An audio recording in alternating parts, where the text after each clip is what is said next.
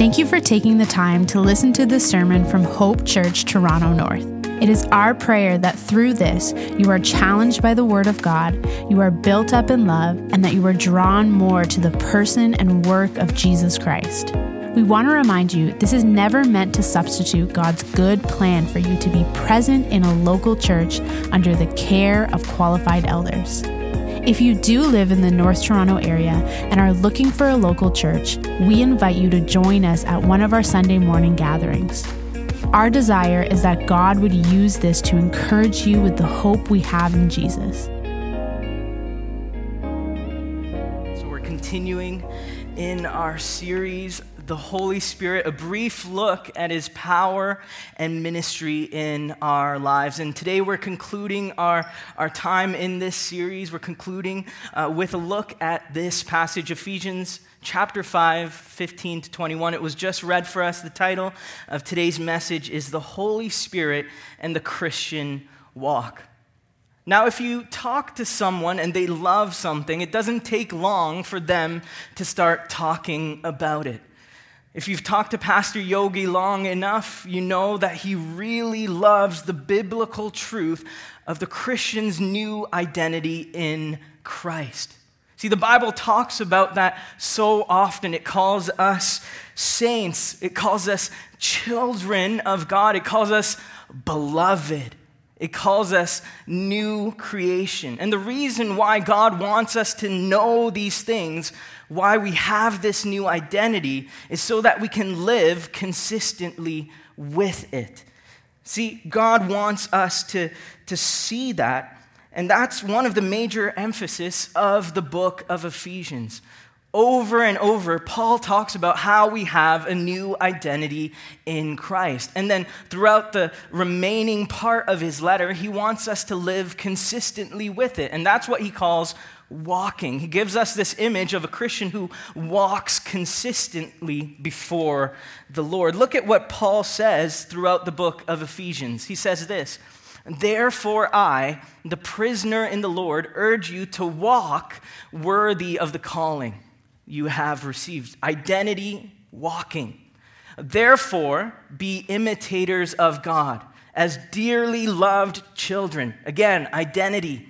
"And walk in love as Christ also loved us and gave himself for us, a sacrificial and fragrant offering to the Lord." And then finally, he says this, "For you were once in darkness, but now you are in light in the Lord."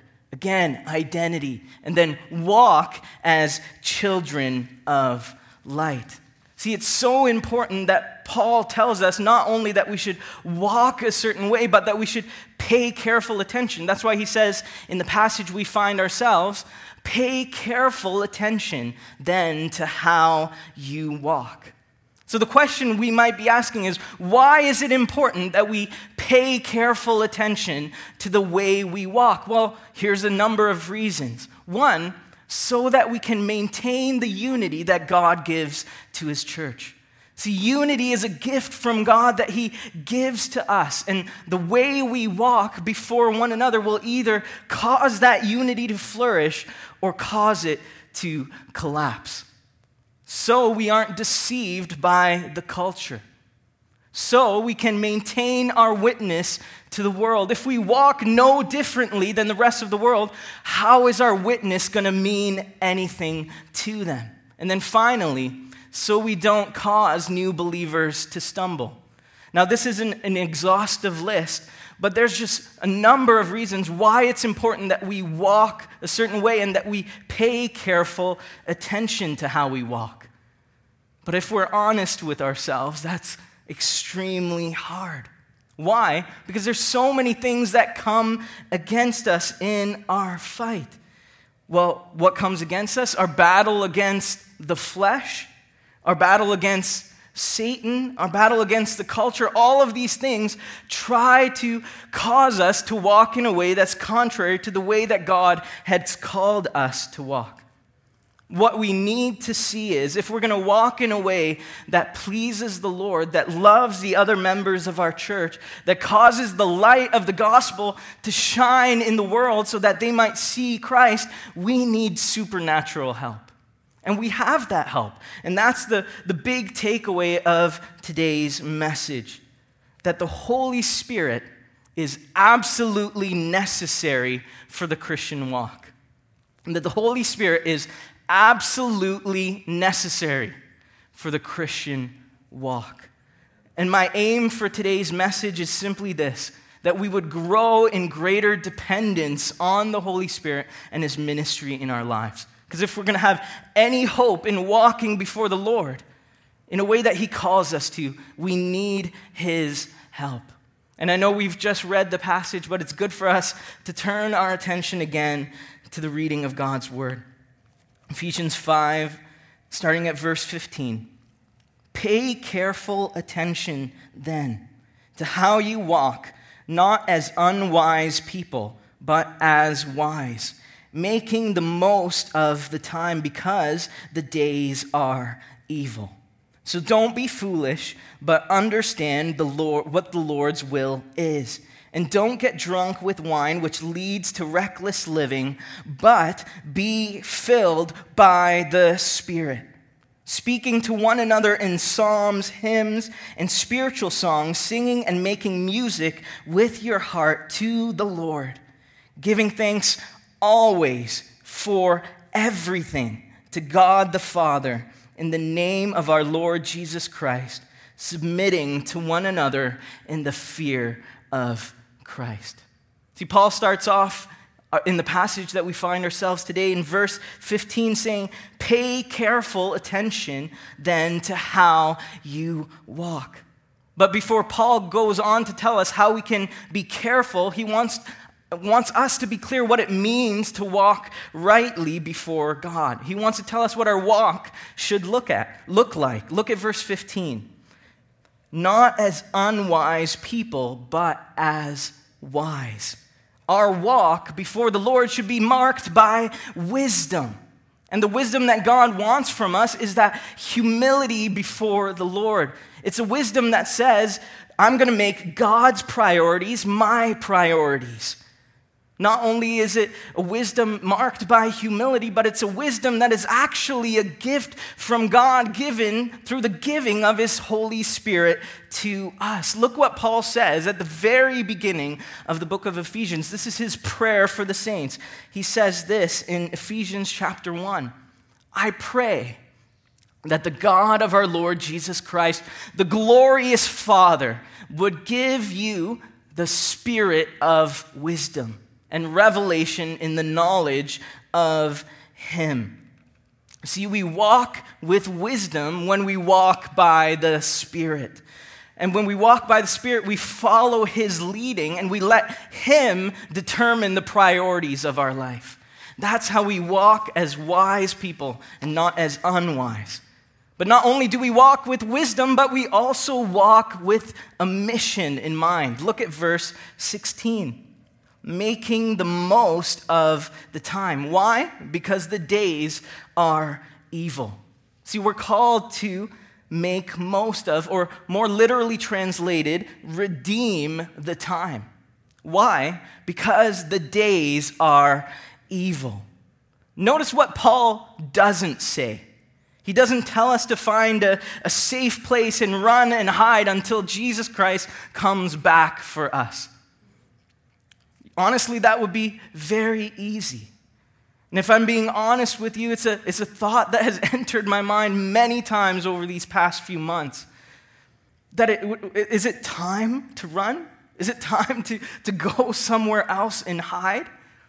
And on top of that, for those who are parents, the concern for our children comes up. What are we going to raise them in? But the Lord wants us to know that all of this isn't a surprise, that He's given us our children for this very time. That perhaps He's called them to be raised up in the Lord so He can use them to advance His kingdom. Nothing surprises the Lord. He's given us our children to be stewards of them in this very time. So we don't run and hide, but what does Paul tell us to do? To actively redeem the time. To redemptively participate in the culture around us, all for the glory of God. Now, how do we do that? You might be asking. Well, I'm so glad that you've asked. Here's 3 simple and practical ways that we can redeem the time. First of all, study and seek to obey God's word. We cannot participate redemptively in the culture if we don't know what God's will is, as he's revealed to us in his word. 2, pray for opportunities and actually engage in God's mission. And then 3rd, this might be surprising, but enjoy and rest in God's good gifts. See, the chapter leading up to where we find ourselves in Ephesians chapter 5, Paul is telling us how the culture have used and abused God's good gifts. But as those who have been redeemed, saints in the Lord, we're not called to keep ourselves from those things. It's not asceticism, but to enjoy his good gifts in the boundaries that he's laid out. So, good food. Enjoy the company of people, music, friends, creation. Enjoy your work. Did you know that God gave work before the fall? Work is to be enjoyed. Enjoy God's good gifts to you. As we do those things, we're actually redeeming the time. But God tells us, not only do we walk with a mission to redeem the time, we walk with wisdom. So walking rightly before the Lord means that we walk with wisdom and with purpose. We walk with wisdom and a mission in mind. But for all of that, to actually do that well, we need to remember, again, our big takeaway. The Holy Spirit is absolutely necessary for the Christian walk. That we cannot do all of this without him. And so Paul goes on, he's described what it means to walk before the Lord, but now he wants to tell us how we can actually pay careful attention to how we walk. Look at verse 17. So, don't be foolish, but understand what the Lord's will is. We pay careful attention to our walk, first of all, by understanding the Lord's will. We pay careful attention to how we walk by understanding the Lord's will. So the question that should be entering our minds right now is, what is the Lord's will? Well, Paul doesn't leave us without this. He actually tells us right at the beginning of his letter. Look at Ephesians chapter 1, verses 9 to 10. He, meaning God the Father, has made known to us the mystery of his will. You want to know God's will? It's right here in these verses. According to his good pleasure that he purposed in Christ as a plan for the right time. Are you ready for it? Here's the plan. Here's his will. To bring everything together in Christ. Both things in heaven and things on earth in him. This is God's big plan. This is his ultimate redemptive plan to bring all things together in Christ Jesus. See, that's the big picture of what God's will is. But the call that Paul makes to us in chapter 5 to understand what the Lord's will is means that we need to take that big picture and then apply it to our day-to-day life. But that's hard. How do we take God's big picture and apply it to our day-to-day life? If we're honest, that's going to be very hard. It's like me with football. See, I understand the big picture. I understand that you need to score to win. But that's pretty much where my knowledge ends. But Pastor Marvin, being a good friend, has taken it on himself to teach me a little bit about it. So now I know things like there's, 10 yards and 4 downs. But again, that's where my knowledge ends.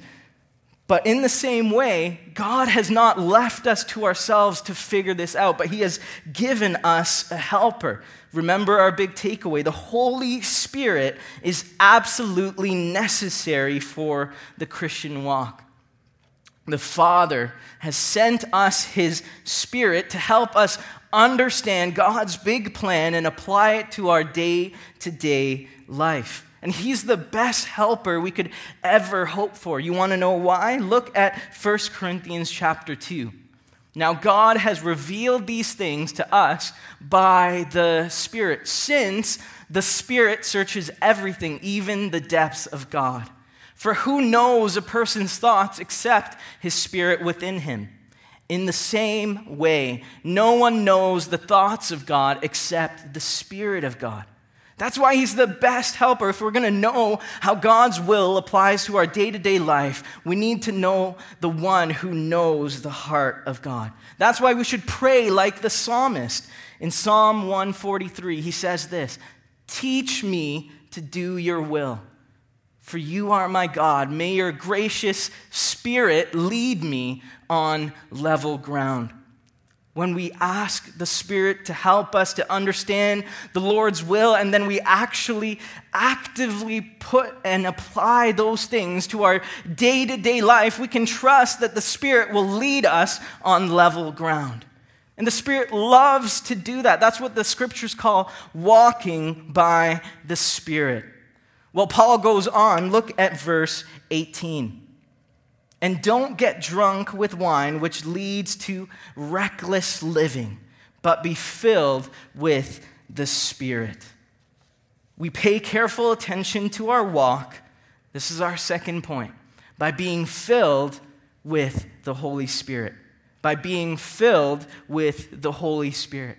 See, Paul starts off by giving us a picture of a person who is drunk, and because of their drunkenness, they have no control over themselves. It's like the disciples and Jesus in the boat in the middle of a storm. They're being tossed to and fro by the waves. They have no control over what is happening.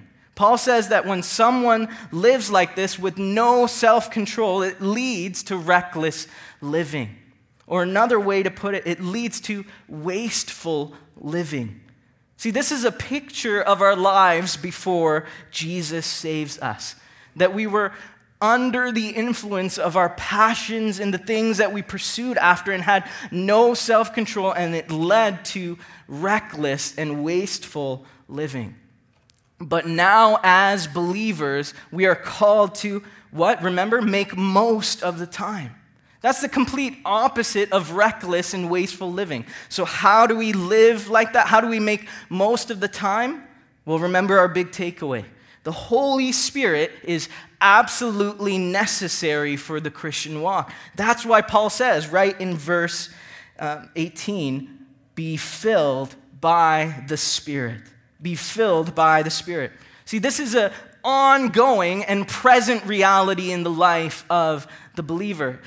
Another way to translate it is be being filled, or be filled continually. It should be a thing that we're seeking after. It's the present ongoing reality in the life of a believer. But what does Paul mean by this? We aren't told to be filled because the Holy Spirit leaves his residence in our hearts. See, one thing we need to get right before we properly understand this, what Paul is telling us here, is the truths of the indwelling of the Holy Spirit. First of all, the Spirit is given as a gift to all believers without exception. There is no such thing as a Christian who does not have the Spirit residing within them. There's no such thing. Second, the Spirit is given at the moment of salvation. So Pastor Marv went into this a little last week, but the Spirit is given at the very moment of salvation. You can look up all these references as well. And then finally, for us, the Spirit indwells believers permanently. He's not leaving the residence in our hearts. So what Paul means by being filled isn't because there's a leak in the temple of our hearts, but because it's a already and not yet tension of the gospel. There's so many tensions like this throughout the Bible, already and not yet. Here's a list compiled by David Briones of tensions in the biblical narrative of things that are true for us, but yet not completely fulfilled. We're already adopted in Christ, and there's a reference there, but not yet adopted. We're already redeemed in Christ, but not yet fully redeemed. We're already sanctified in Christ. Pastor Marv went through that positional sanctification, but not yet finally sanctified.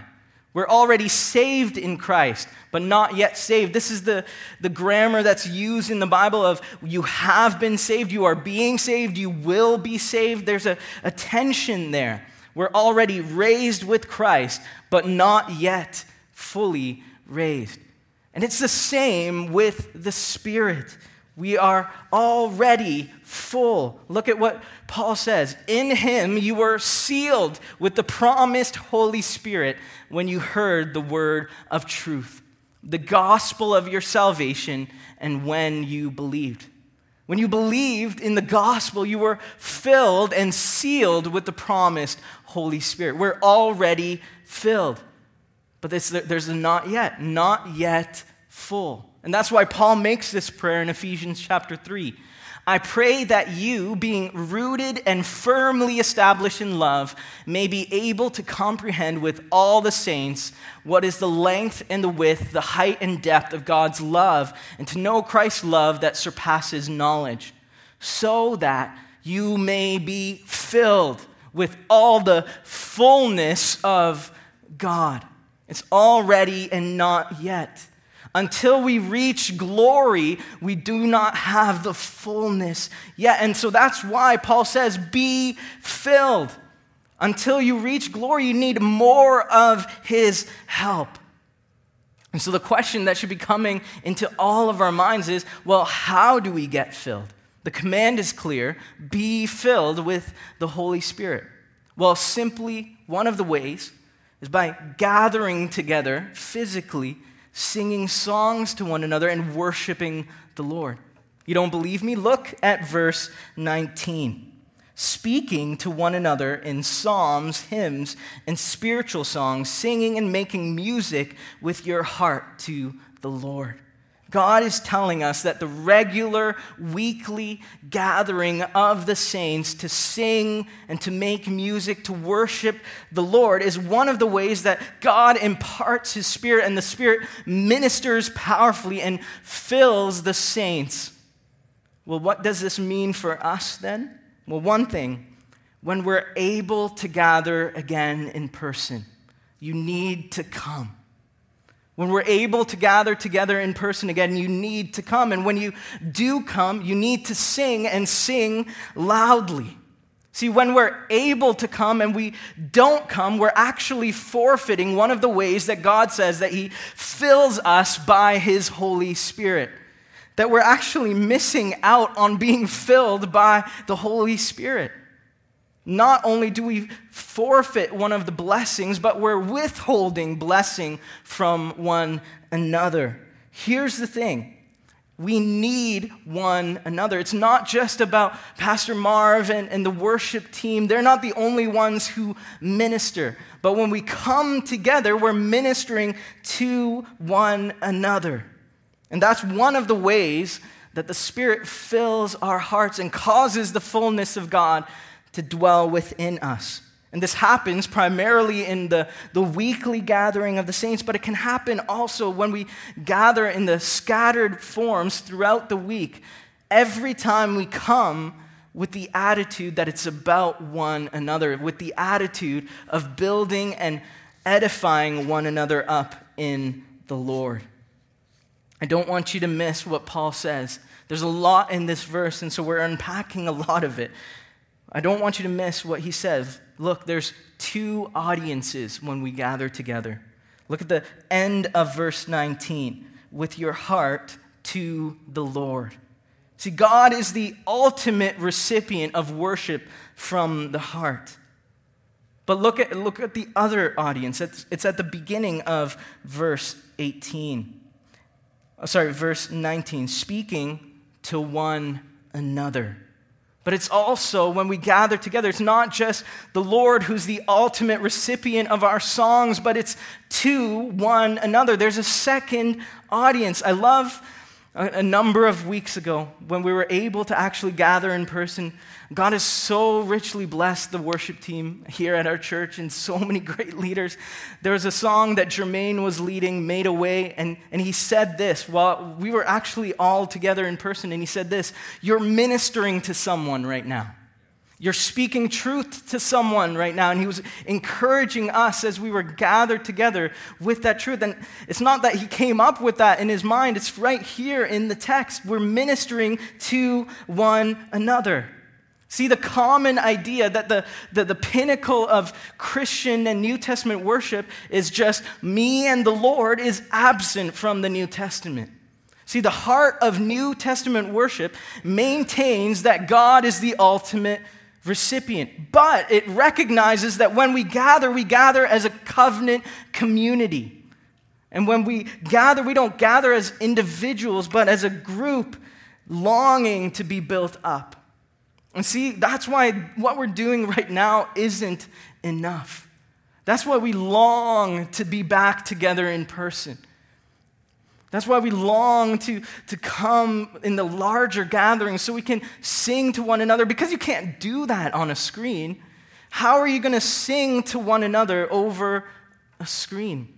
There's a ministry of one another's that are spread all throughout the New Testament that we cannot do over a screen. And that's why we long to come together. But the call for us here is that when we do gather, when we're able to gather, and when we come together and we sing, come with that attitude. Remember that it's about building one another up in the Lord.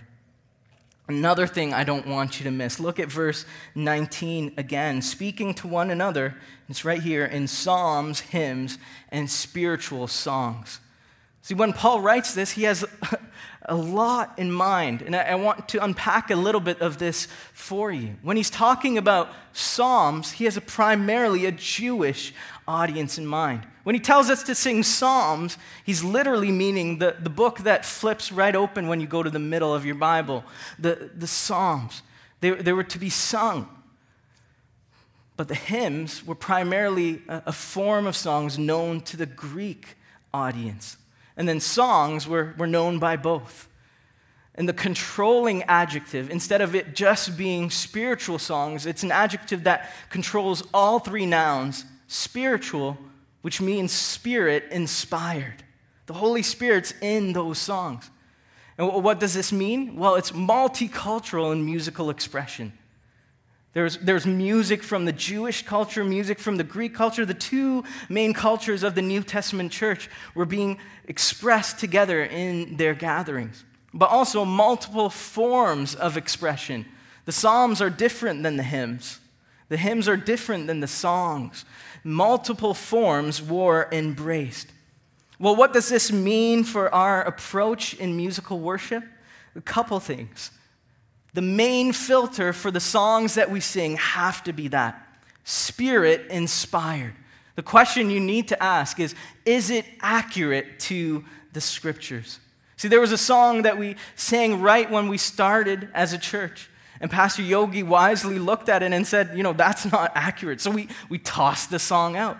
Because that needs to be the thing that controls the songs we sing. Not how it sounds, not how artistic it is, but is it accurate to what the Bible says who God is and who we are and how we should respond to Him.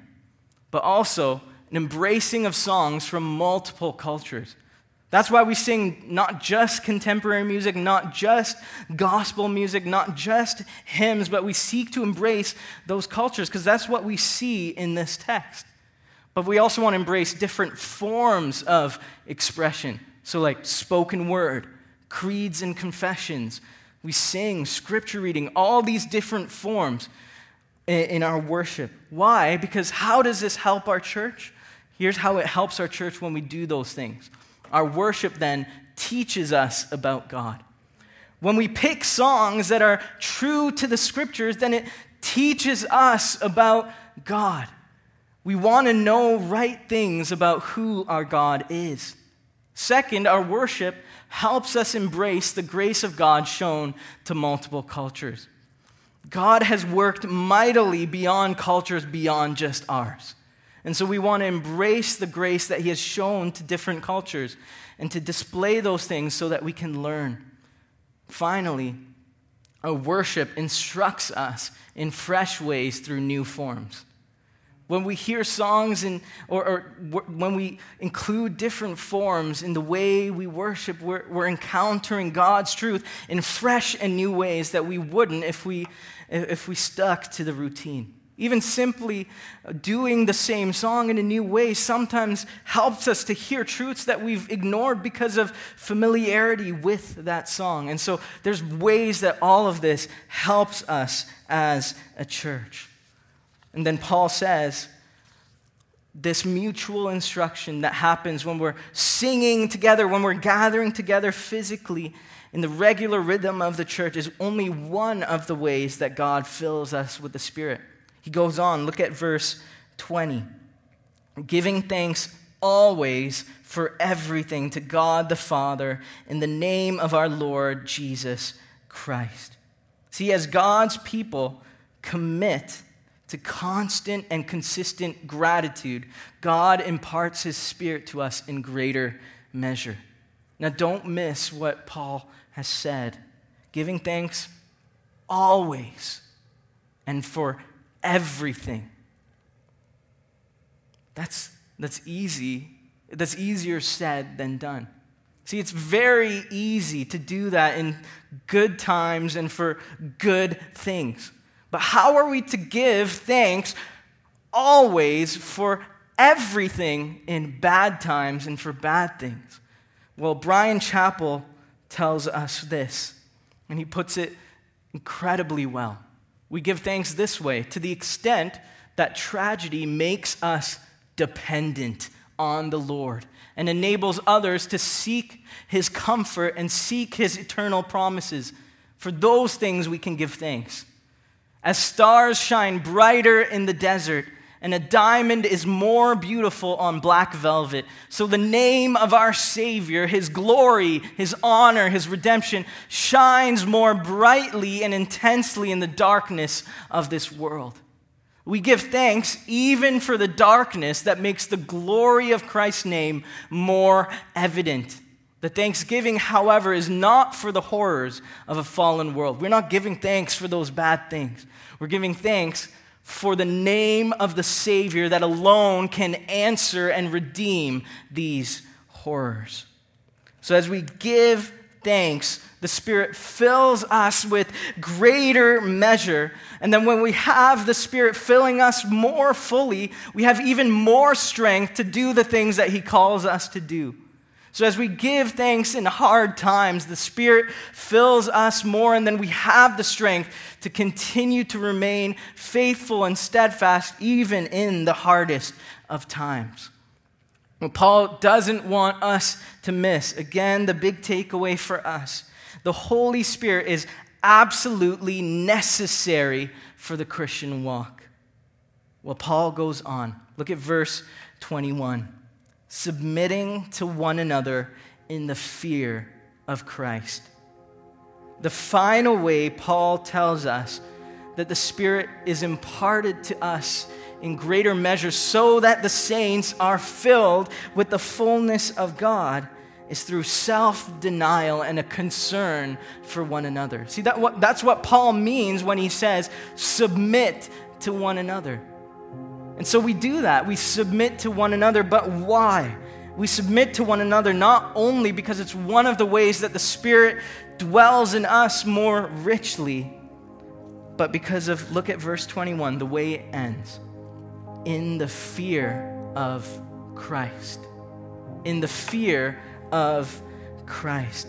We are able to deny ourselves for the benefit of one another. First, by recognizing who is truly in charge. The language that Paul uses here is that of soldiers submitting to those in higher command. The one who's at the very top is King Jesus. He is Lord over all of us. And so when we recognize who is truly in charge, we're able to more freely submit to one another. Because we answer to the one who is king over us. But not only that, we also submit to one another because it's a way that we follow the example of our Savior, Jesus Christ. See, Jesus was the truly Spirit-filled man. There was never a moment in his walk where he did not submit to the leading of the Holy Spirit. And so if we want to be those who are filled with the Spirit, it's wise of us to look at the example of the one who lived every day led by the Spirit. And look at the example that he sets for us. Mark 10. Jesus called them over, his disciples, and he said to them, "You know that those who are regarded as rulers of the Gentiles lord it over them, and those in high positions act as tyrants over them. But it's not so among you. On the contrary, whoever wants to become great among you will be your servant, and whoever wants to be first among you will be a slave to all." And he gives us the reason. Here's the example of Christ. "For even the Son of Man did not come to be served, but to serve and to give his life as a ransom for many." See, Jesus sets the example for us of selfless sacrifice to one another. Not only does he serve his people, but he lays down his life for us so that we could live. And then he's raised to life and he's seated at the right hand of the Father, and together with the Father sends his Spirit to us. Why? Again, our big takeaway. I'm repeating it often because that's what I want you to go home with. The Holy Spirit is absolutely necessary for the Christian walk. See, we've been transformed because we have a new identity in Christ. But we haven't been left to ourselves, but we've been given a helper in the Holy Spirit. And the Spirit helps us then to live consistently with that reality. And so we're able to do these things. We're able to walk before the Lord in a way that delights and pleases him. That's what Paul calls for us earlier in chapter 5. He says this in chapter 5, verse 10, testing what is pleasing to the Lord. We're able to do that. We can please the Lord, live a life that honors him, live a life that respects and loves one another, the other saints, when we gather together, and lives a life that shines like light in the darkness for the witness of the gospel, all because of the Holy Spirit, who is our helper. Again, the Spirit, the Holy Spirit, is absolutely necessary for the Christian walk. I hope you are convinced of that we need him, that we need a greater dependence on the Spirit and his ministry in our lives. Because when we do so, we can honor the Lord. We can love one another and be lights in the darkness. Let's pray. Father, we thank you for your word. We thank you for these past number of weeks where we've been able to spend time looking at your word and how it speaks about the Spirit. And we're reminded today that the Spirit is absolutely necessary for our Christian walk. So would you grow in us a greater dependence upon you? That we'd recognize the way that you minister in our lives and your power at work in us. So as we sing even this closing song, would we do so in light of what we've just heard? It's not just me and the Lord, but it's a call to others to magnify the Lord with me. That this is a moment, even though we're apart, it's a moment for us to minister to one another, to call one another to magnify the Lord with me. So help us to sing, and as we do so, as you've promised, even in the passage we've just read, fill us again with your Spirit. We thank you for your word. We pray all of this in Christ's name. Amen. For more resources or information about Hope Church, visit hopetorontonorth.com.